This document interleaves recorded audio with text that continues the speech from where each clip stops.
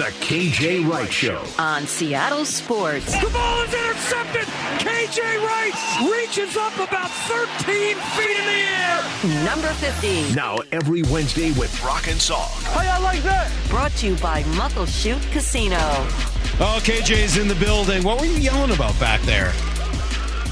Hold on. Mic check, mic check, mic check. There we go. I was saying I don't want to come on. I was just kidding, though. Why not? I was just messing around. You're in a bad mood? I'm in a bad mood this morning. Poor KJ's in a bad. It's the first time I've ever seen him in a bad mood. I'm in a bad mood, but I won't let that affect these Can viewers. we tell people why? Go ahead, Salk. Be my guest. Well, it's a brutal reason and something that's happened to everybody in this industry. KJ. You know, I have my own podcast, KJ All Day, and I recorded yesterday, and the audio was muffled. That hurt my heart. It hurt me to my core. Right. And so it happens, but you know, I'm a perfectionist. Okay. I want greatness. Okay. But this too shall pass. You're not gonna send it out with bad audio. I'm gonna still send it out. Oh, you are. But it won't be. I wouldn't. Okay. I wouldn't send it out. I mean, your standard's your standard. Why would you send something out that you know is not to your standard? I know, Brock. Hey, but if you listen really closely, you can hear it. Okay. So we're gonna let them know they ahead gotta of hold time. the headphones over their ears a little tighter. Crank up your thing to 60. Well, let's change this subject, man. All right. Well, let's talk about the Seahawks then. No. What? Okay. I'm sorry. I'm gonna be you right now. Yeah, please do. If you guys haven't checked it out, Season of Boom is out right now. Episode 1 through 3. It's our 10-year reunion. Maddie over there at the Seahawks did a phenomenal job capturing our stories, capturing our personalities. 2013 football season is in full effect. Go to YouTube right now and check it out. I'm so excited. So the big debut was last night, right? Didn't I see pictures of you at the debut? Yep, it was looking sharp. It's myself. G didn't like my shoes. It was myself, Cliff Averill, Doug Baldwin, and Jermaine Kearse, along with John Schneider. He was there as well. All right. How'd it go? It was a big panel, and Steve Rabel took us down memory lane. There was some tears shed. Who shed tears? I can't get that away. You. No, I'm not. I didn't cry yesterday. I didn't cry yesterday. Okay.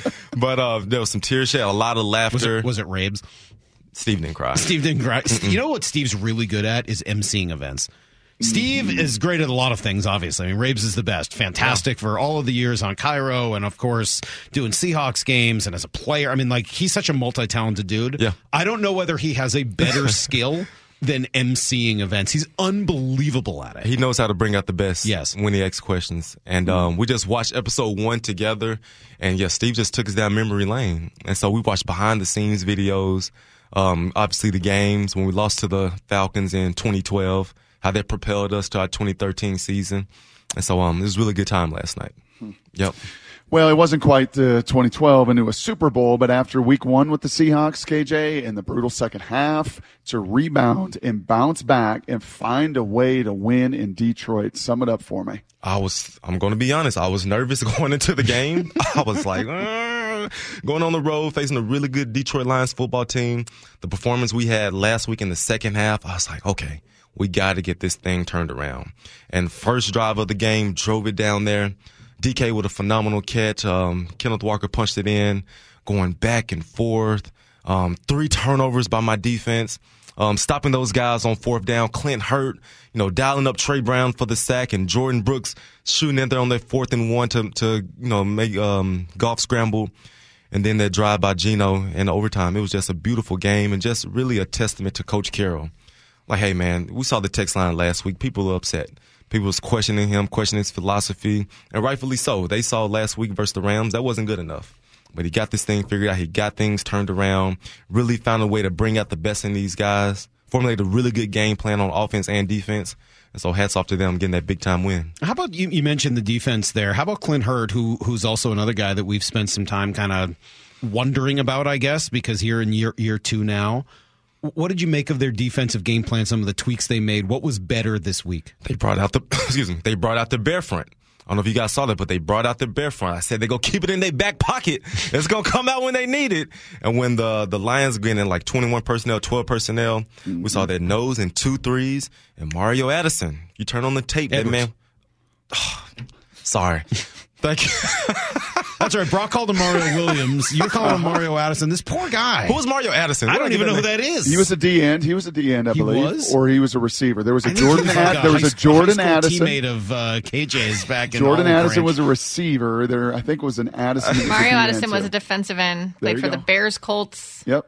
Yeah, that's him. Washington, Panthers, Bills, and Texans. Yeah. Whoa. Mario He's Edwards. played for more teams than Mario Edwards, which is impressive. I thought that was the same guy.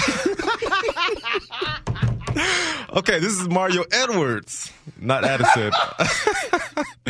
And I think we found us a guy. He made some y'all are crazy, man. He made some plays. But how about Coach Hurt?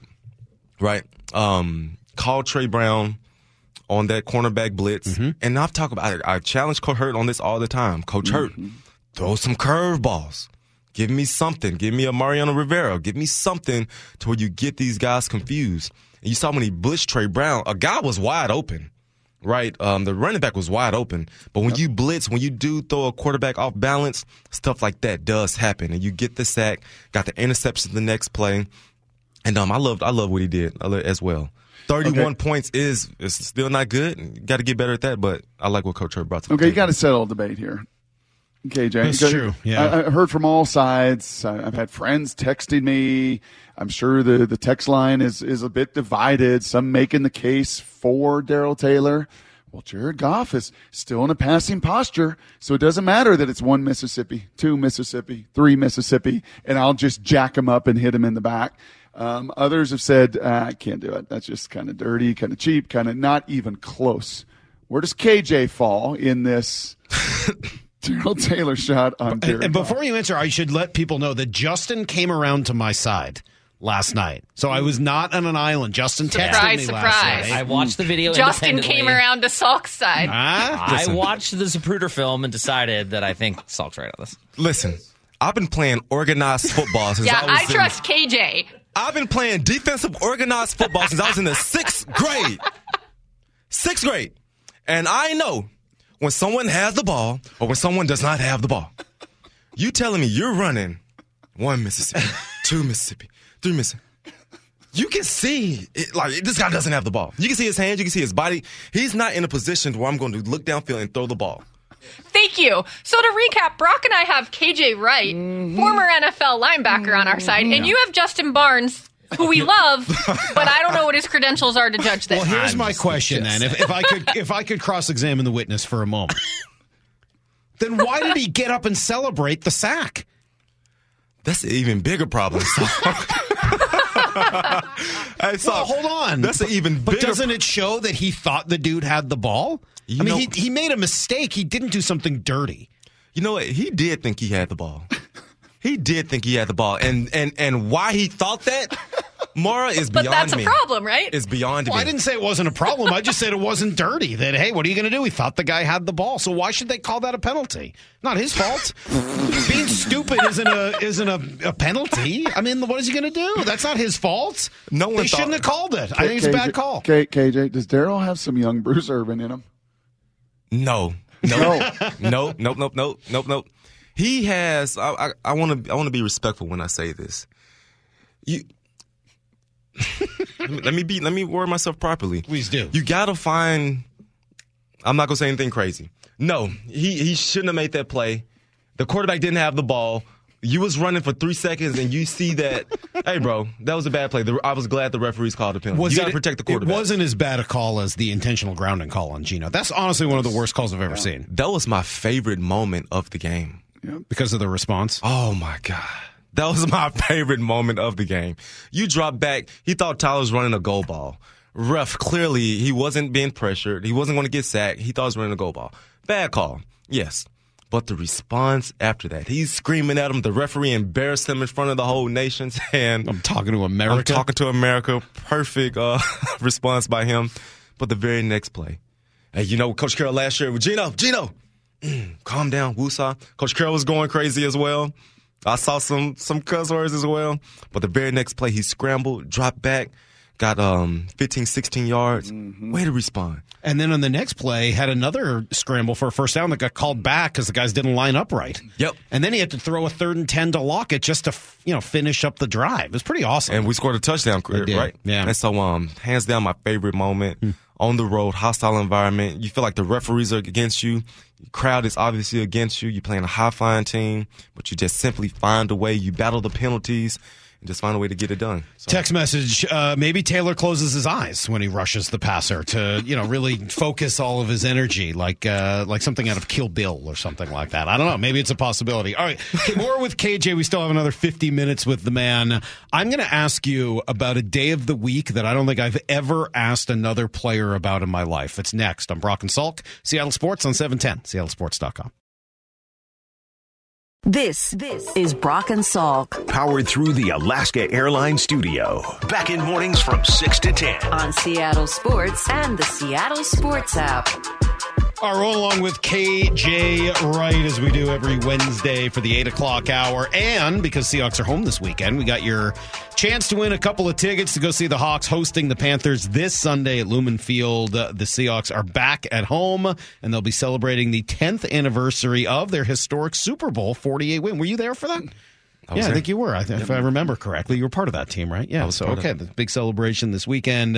You can find tickets at Seahawks.com. We'll do what we always do, which is at 8:30, we will ask a question based on something KJ has said in the first half hour here. And if you can be the right person to answer it, you will win the pair of tickets. So make sure you're listening very carefully to KJ along the way here. So, all right, KJ.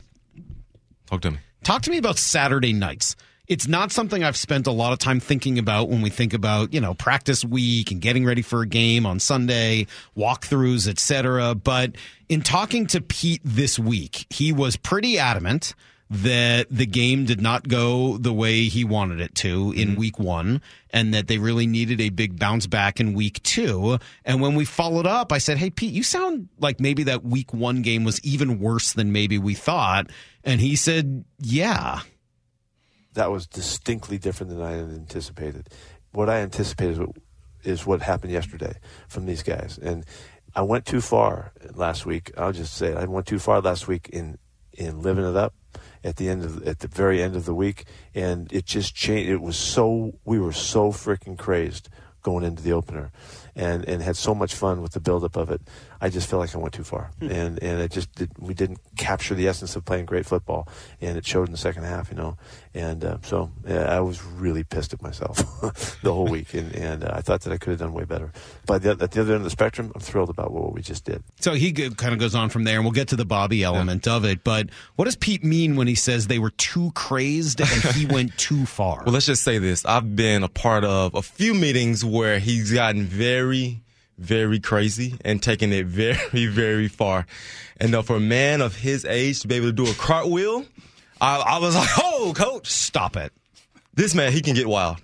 Hold on. He can get wild. I wouldn't say a cartwheel. More of a round off back handspring? More like a, what's a girl? A somersault? More like a Gabby Douglas. Like he did a flip? Yeah. What did he do? He did a somersault? He didn't do a somersault. But do it in the studio. Try to show what he did. Let's see it. I can't do it. There's I got bad here. KJ's going to break something. But I've seen him hit some chalkboards. I've seen this man, obviously, run to wall. I've seen him do some stuff to really get guys juiced up, pumped up, to really get everybody excited. The man is, 70 years old? Yeah, 72. You would think he's 24 years old in some of those meetings. Like the way he gets guys juiced up. And the scene where we go Saturday night, it's tight. It's intimate. It's small. Where does he do that? Is it at the VMAC or is it somewhere else? Well, I don't want fans popping up. But it's not at the VMAC. It's at a hotel or something like that. It's at a hotel. It's small at the bottom room, quiet, and it's just us. It's really tight. And what Coach Carroll does is, I know what's coming. I know what type of meeting is coming based on who we're playing. If it's a primetime game, I know the message about not getting too big. Focus on this. Sometimes they bring up a piano. Have a guy say, I'm like, Coach, a piano? It's always on an away game. It's always going to be an away game. Primetime game.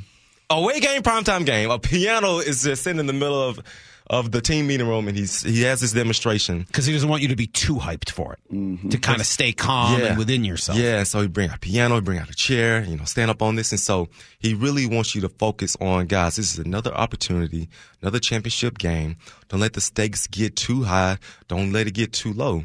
And I do believe when he said what he said, the team meeting on the Saturday night before the Rams game, he probably, took the approach, like, let's come out here fired up, let's come out here crazy, versus let's get our minds right, guys. This is a ball game. This is the first opener. Let me set the scene and set the tone for what I want this thing to look like. So can you get so hyped on Saturday night that you don't have enough left in the tank on Sunday? Yeah. You want me, Brock? Yeah, I'm kind of with you. And I know the cynic out there on that text toy saying the same thing. Like, hold on a second. They did go to bed. They did have to wake up. They did play a pretty good first half. Yeah. So you're telling me by the second half, the energy. We heard from everyone. We heard from Gino. We heard from DK. We heard from all of them that their energy wasn't right for that game. Right. Well, here's the thing. From a head coaching standpoint, what you got to do for the first game is you got to communicate and really set the tone for what you want the season to look like. Obviously what you want this game to look like, but really use your words. Really, it's so mellow, it's so chill, but you're still juiced up at the same time. So it's that type of balance. It's not just 100. Not for the first game. You save that for when it's like week 9, week 13, you feel like guys are down. That's when you come and just get excited. But week 1, I want to paint the picture for what I want this thing to really look like. And so...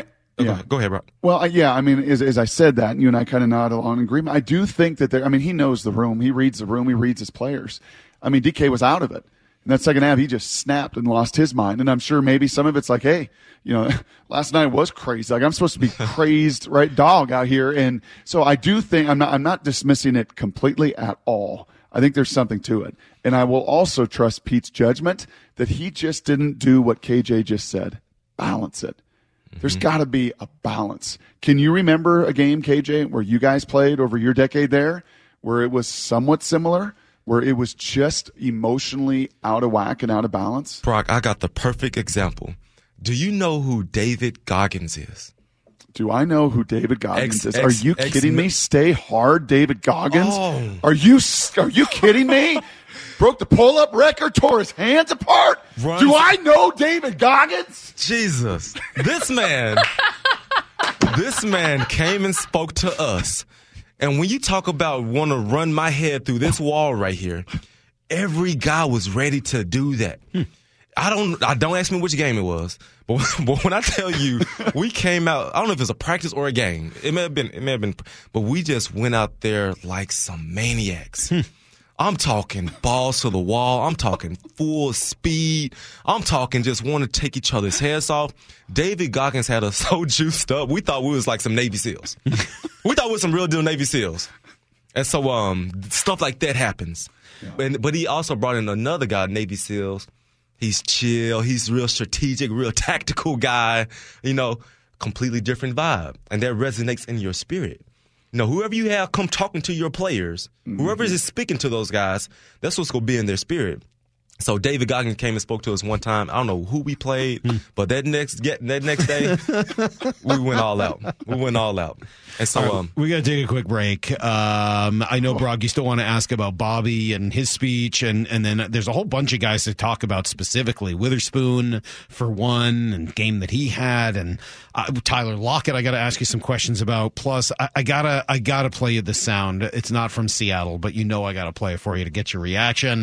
So that's coming up here in the next half hour. Plus, your chance to win these tickets. So we'll have a question for you related to something KJ said already. I got the perfect question. Okay, KJ's got the question. Okay. All right, well, hold on. Let's we'll go to break. You can tell us the question. We'll ask it when we come back, and someone's going to win a pair of tickets to go see the Seahawks and the Panthers. It's Brock and Salt, KJ Wright Show here in Seattle Sports on 710 seattlesports.com. This is Brock and Salk. Powered through the Alaska Airlines studio. Back in mornings from 6 to 10. On Seattle Sports and the Seattle Sports app. Are we going to give away some tickets or not? What do we think? Should we give away tickets? Let's do it. All right, what caller? Caller number 7. KJ loves caller 7. You're a big caller 7 guy. I don't know why. No? Brock will tell you why. Why that's the Lord's number right there. There you go. That's God's number right there. I know that. After 14 years of working with Brock, I know exactly where he's going there. All right. Seventh caller who can answer this question. Just, 10, 15 minutes ago, KJ confused. Poor KJ. Yeah. Confused Seahawks defensive tackle Mario Edwards with another player. Called him by a different name. You have to have been listening very, very carefully. I did not do that. You did. It happened. Who was the player that KJ misspoke and confused poor Mario Edwards with? If you have the answer, be the seventh caller at 866-979-3776. Call in 30 seconds, though, if you're listening on the stream. 60 seconds if you're listening on the radio. We got to try to make this fair for everybody. And the seventh caller who can name it correctly will get 2 tickets to go see the Seahawks host the Panthers this Sunday at Lumen Field. Game time? Yeah. I'll be there. Don't feel bad. I confused him, too, with Mario Williams. Yes. So I was wrong. Mario Williams was the number one overall pick in the draft. Okay. I mean, that would have made a little more sense. Yeah, that's okay. I never heard of the other guy. I got a question for you, KJ. Talk to me. I loved this the other day. And I've told a few of my former NFL buddies about it, and just to me, it just so resonated, especially as you said, when you came in here a half hour ago, talking about that text toy, and a week ago, Pete kind of lost his touch, and Pete can't do this, and Pete can't do that. Pete in the presser after the game on Sunday, you're a vulnerable guy, you're a transparent guy, so is the head coach. And I just, to me, there's so much conversation to be had. But here was Pete talking about the influence of a guy you know pretty darn well in the middle of this defense and the impact it had on this team this week. I'll tell you, until Bobby said something, I mean, I had not had the impact that I wanted to Monday, Tuesday to get to Wednesday. And then Bobby called him up on Wednesday and just hit him right between the eyes. And we just flipped instantly. I mean, from the time he talked to him till we turned it around, it was over and done with, and we were on to this game, which is what we're supposed to do on Wednesday. I just didn't get it done. He got it done for us. So it doesn't matter how we figure it out, but that was a pivotal moment for us. For sure it was. And they all heard him and listened and did exactly what he asked them to do, and that's leadership. That is leadership. It's also leadership to be vulnerable and to be honest and transparent, as Pete was saying, I didn't reach him. How many other NFL coaches in the history of the NFL would get on a Sunday press conference after a win like that and say something that real? No, not too many. Not too many. That's why I love this dude. That's why he's done what he's done over 13 years. And for Bobby, for example, I was asking people in the I was doing some research. I was like, hey, how Bobby doing? I was asking OTAs and training. I was like, how Bobby been? I was like, he's been quiet. I was like, who? I was like, he's not doing the same thing. Good morning, everybody. We walks in the training room. He's not doing that anymore. I was like, no way. And so what I love, I saw the video just like everyone. I saw the picture. I saw the veins popping out his head. I saw him calling up the guys and really getting everyone on the same page. And like, this is the direction that we're going to go. This is how we're going to practice. This is how we're going to play on Sunday. And I saw Bobby when Darrell Taylor, thought Jared Goff had the ball. He got in his face. He was talking. He had his neck moving just like this, and he calmed everybody down. He took Chandler. He said, "Get back." So he is that dude. You are the All-Pro. You are the future Hall of Famer. You are the Pro Bowler. You are the one to get everyone on the same page. And for Coach Carroll to give Bobby his praises, for Bobby to take that responsibility and do that for their football team. Perfect blend on a Wednesday practice. What an interesting dichotomy of these first 2 weeks we've got, or juxtaposition between the two. Like, I gotta say, we came in here last week and we're like, week one, they didn't look good, whatever. But listening to everything that went and transpired in their building with Pete, with Bobby, their reaction, I just keep coming away thinking, man, it was a lot worse than we realized in week one.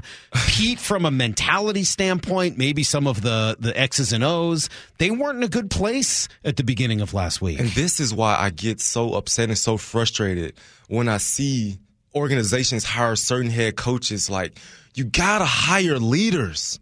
First and foremost, you got to hire leaders to run your football team. If you can call great plays, cool. If you can, be a great offensive coordinator, that's fine as well. But you got to lead grown men through 18 weeks. You got to battle losses. You got to battle losing streaks. You got to battle egos. You got to battle all this stuff. That's what you need when you want a phenomenal head coach. And that's what Coach Carroll has brought to the table since he was at USC. He's been doing this. He's been proving himself. And so if it is 1 week where you come out and you look sorry, I get the frustration. But don't question the process. Don't question this resume. It's been proven. It's been stamped. And so I loved how he saw what they did wrong. Now make the proper adjustments. I had a terrible Saturday meeting. I own that. You think the next Saturday meeting is going to be bad? You think my guys are going to come out in the second half and not finish a ball game? Are you out of your mind? Are you out of your mind that I've been preaching finishing since KJ Wright got here? We're going to finish this ball game when we play the Detroit Lions some way, somehow. And so that's why I love this team. That's why I love this leadership. Hey, perfect. And I challenged them last week. I challenged them. I'm sure they heard me. When you're on that sideline. Wow. When you're on that sideline. Wow. You get over here on this side of the mic, and all of a sudden, look where the ego goes. Y'all not going to stroke my ego. I'm going to do it last week you called out God and the fans, so I don't know. Let's hope not everybody heard you last week. You had a lot of people that you were attacking, maybe even some deities. Oh, man. Okay, well, let me attack you. Sorry, KJ. KJ, let me turn it around and attack you, okay? I distracted you, too, from because the we've point we were called you the making. prophet. We've given you so much honor. How right you have been so much. You came on these airwaves, this very show, and said, Devin Witherspoon, nah, can't play a lot. Nah, can't throw him in there. Nope, don't expect a lot out of him. Devin Witherspoon, 2 4th down stops. Devin Witherspoon, first series of the game, ball bounced his way. He corrals that big running back and takes him down. Devin Witherspoon playing every snap of that game, playing his heart out, his guts out. What do you got to say for that, KJ? In all my years of being right, I was wrong on that one. I did not see. When you said that Devin Witherspoon got to come out here and be the juice guy, in my mind, I'm like, he is not going to be the guy. He needs to just get through the ball game. But, boy, he came out there. He made his first tackle. He got up, started shaking his shoulder, started shimmying. I'm like, okay, what's up with this dude? He came out there and made that big-time PBU on that drag route by the receiver. Got a showboating. If you watch the TV copy, he showed some leadership skills as well. When everything was going crazy, he was calming guys down, like, everybody chill, everybody relax. That's what Devin Witherspoon did on Sunday in his NFL debut. And now you're going to add Jamal Adams back to it, maybe this week, maybe next week. But Pete, pretty excited about him going full go this week of practice.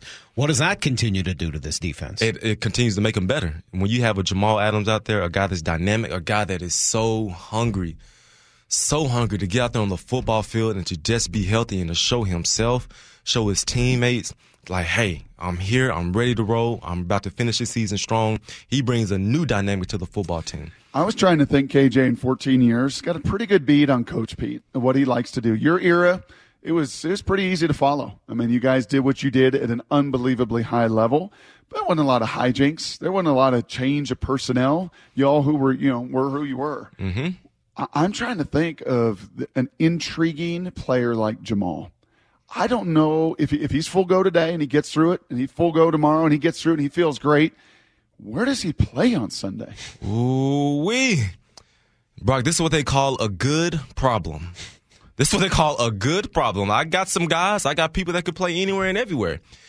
But where do I put them, and how much do I put them out there? So you saw week 1, right? They put Devin out there. They put the 3 linebackers out there, Bobby and Jordan, and Devin was kind of the nickel linebacker. Is that where Jamal is? Yes, and if I'm the coach, if I'm the defensive coordinator, you are only playing this package, this game. You're going to be our nickel guy. You're going to be our nickel linebacker. You're going to be right here. You're not playing base. You're not playing dime. When I call nickel, you're on the football field playing this spot. So you know where you're going to be aligned. You know your blitz package. You know your drop coverage. We're going to keep everything as easy as possible, as simple as possible, and to make sure you move and groove accordingly, right? So I don't want you back there playing linebacker, then going back there playing deep safety or buzzing to the flats. You're going to be in this one spot the majority of the game. So you were with him, right? Were you with him in 2020, the year that he broke the record for most sacks by a DB? You said on the record last week you were not a great blitzer. That just wasn't, or edge rusher. That just wasn't necessarily your thing. It is his thing. So you watched it. You were right next to him many times as he's coming down and blitzing and doing those schemes and everything else. What makes him so elite in that way around the line of scrimmage to get home? It's pre-snap. For him, it's pre-snap. What he does pretty much every time he's out there, like he has this certain movement to him. Like he's always moving before the ball is snapped. He's standing up. Sometimes he has his knees bent. Sometimes he's straight-legged. So you don't know what he's doing. right? So his pre-snap is phenomenal. And the way he times the snap, right, he just has this natural God-given instinct to where he knows when the ball is going to be snapped. And by the time that ball is snapped, he is screaming, beelining straight to the quarterback. And when he does encounter a blocker, whether it's an offensive lineman, whether it's a running back, he just simply makes the guy miss. Would you say that Mike Bennett has that same God-given instinct or not? What's up? Where did this come from? Brock, where did that come Just from? because he's always jumping off sides. I don't know. See, he gets the salt and pepper beard. I know. KJ, and he starts salty. to. It's Jimmy Kimmel. He's been like Jimmy Kimmel. He want to be trying to be funny. He want to be funny. Trying to be funny like Jimmy. All right. Well, then let me ask you this, because you intimidated me a couple of weeks ago, right? When we started playing some sound of the coach in Denver, Sean Payton. Mm-hmm. You got very upset with some of the things Sean Payton had to say, right? Did he say something else? Well, I thought I would play this for you because Sean was asked about some of the problems they were having in Denver getting the plays in on time and run before the clock ran out. And after the game, their second loss on Sunday, he said this. We're late with personnel, getting out of the huddle. We took a while. I mean, that's got to change. We had to burn timeouts in the first half, and I'm not used to doing. We got to be better, and I've got to be better. Russ has got to be sharper with getting the play out, and then we got to look at how much we have in. But if we need to wristband it, we will. So we need to take it to JV wristbands now? Again. Remember, this was the issue last year. They couldn't get it in, and then Pete told us that Russ always hated wearing a wristband. So I guess that's my question. Is wearing a wristband a sign of weakness? I obviously didn't play quarterback. He can get the play call microphone to his brain and spit it out. He can do that. Are you sure? He's done it his whole life. Well, but hold on. I mean, he's done it his whole life. But I watched the Seahawks for many, many years with Russ under center consistently have problems getting to the line of scrimmage on time and having to either burn timeouts or take delay of game penalties. It happened with, 4 different offensive coordinators here. It happened last year in Denver with Nathaniel Hackett to the point where the crowd had to count down the play clock at home to help them out. And now it's happening with Sean Payton. Say whatever you want about Sean Payton, but he is a legendary play caller who's never had this problem before. There's only one thing in common through all of those different iterations, and that's Russ. So you're telling me you were going to put a wristband on his left arm, hey, play number 7, and he has to read the play to the guys and just let's go play some football. This is year 12 for him. He's never done that. So we're going to take a guy that's been programmed for the past 12 years and do something he's never done before and think it's going to work. No. Yes. Oh, Brock, please explain, Brock. No. I mean, you're absolutely right. It's going to be uncomfortable. But you know what? After last season, where he tried to do something that he hadn't done for 10 years, we're going to try to, Russ has been a play action, a move guy, a shot guy. And, Russ is going to build this offense. And he's going to try to be something he's not his whole career. We saw how that went. And we see the crossroads that he's at from a career standpoint, KJ. And, I was one to argue that if there is a guy, a play caller, to get back to doing what Russ does best, it's this guy. It's this guy, Sean Payton. And if you need to, not every play, but if you've got long verbiage plays, you got long check with me's, this isn't, blue right F short, 2-jet flanker drive. I got that, right? And we're talking about some of the Yeah, and I wouldn't even 20 words long. And didn't Brady wear a wristband? Didn't Peyton wear? The person I think I first remember wearing one is Troy Aikman. I mean, I don't see how that's JV. That's a bunch of Hall of Famers who are wearing wristbands. It's not like they're asking them to do the college thing where after you call the huddle, you turn over and look at the coach and get the instructions. Oh, okay, thanks, coach. I got it. I'll throw to that receiver. I mean, they're just asking him to call the plays a little faster. Let me tell you something. Yeah. There's a thing called there's a thing called, I don't want to say ego. I don't want to say ego, but players, we're stuck in our ways. We're stuck in our ways, and you're going to tell me to do something that I've never done before? That is uncomfortable. Are you trying to do this in a live game? Bullets are flying. It's all about rhythm. Quarterbacks want to be in a rhythm. Get the play call, spit it out. Let me read my coverage. Let me make my adjustments. It's just another step that I have to do to be successful. I'm already struggling. Yeah, that's fair. Yep, that's fair. And I'll say this. As you say that, they should have done this from day one.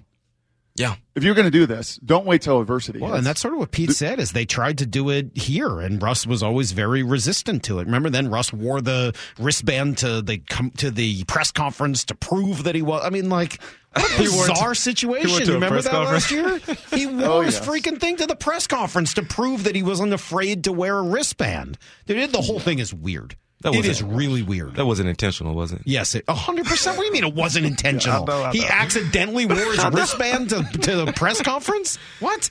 Okay, we're gonna get to something. Okay, usually this stuff always comes off the rails, but we're gonna get to a few things here. Salk had a great question on his show notes. You know, not only is he growing out a beautiful salt and pepper beard, he's still preparing like an animal, KJ.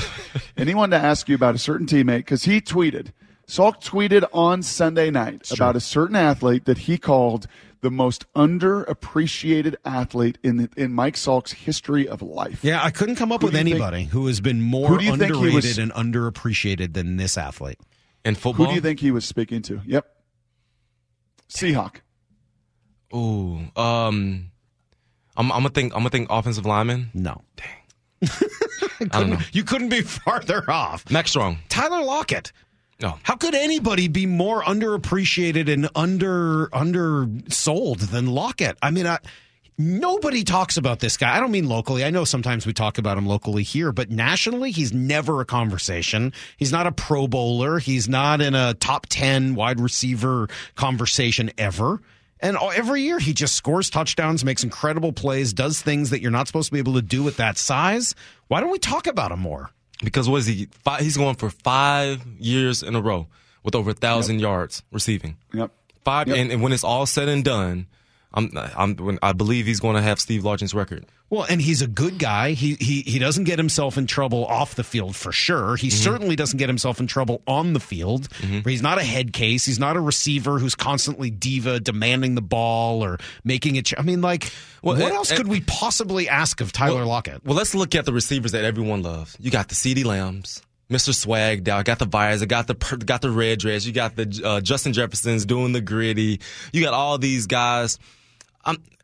I said this to Lockett when it comes to like a swag standpoint, but like, you know, stuff sells, you know, personality sell, the way you dress sells. And so you got the old school. He's like a Jerry Rice, old school. Just do your job, do your thing. But you look up, you break in the record books. That's who Tyler Lockett is. He's someone you can depend on. He's not high flying. He's not going to talk a bunch of trash. He's going to simply do his job, get in the end zone, hand the ball to the referee like Barry Sanders, and go do his thing. And so that's why he's well appreciated. He's well appreciated. Yeah, a little bit of that Largent thing to him. I mean, Largent was kind of that way. Many of the things that you just said. And I think, unfortunately, you know, that perception of your look, right? I mean, are you 6'3"? Are you Justin Jefferson, jump out of the gym and make these highlight reel plays? Are you just a step faster than everybody on the field? Or, you know, do you just kind of look like an everyman on the street? We've seen those types. I mean, like, yes, you're right. All of those fancy, big, tall, and swagged out receivers get a lot of pub. Beautiful DK, right? I mean, DK's going to get a lot more hype and pub. So did Wes Welker, and so did like Edelman.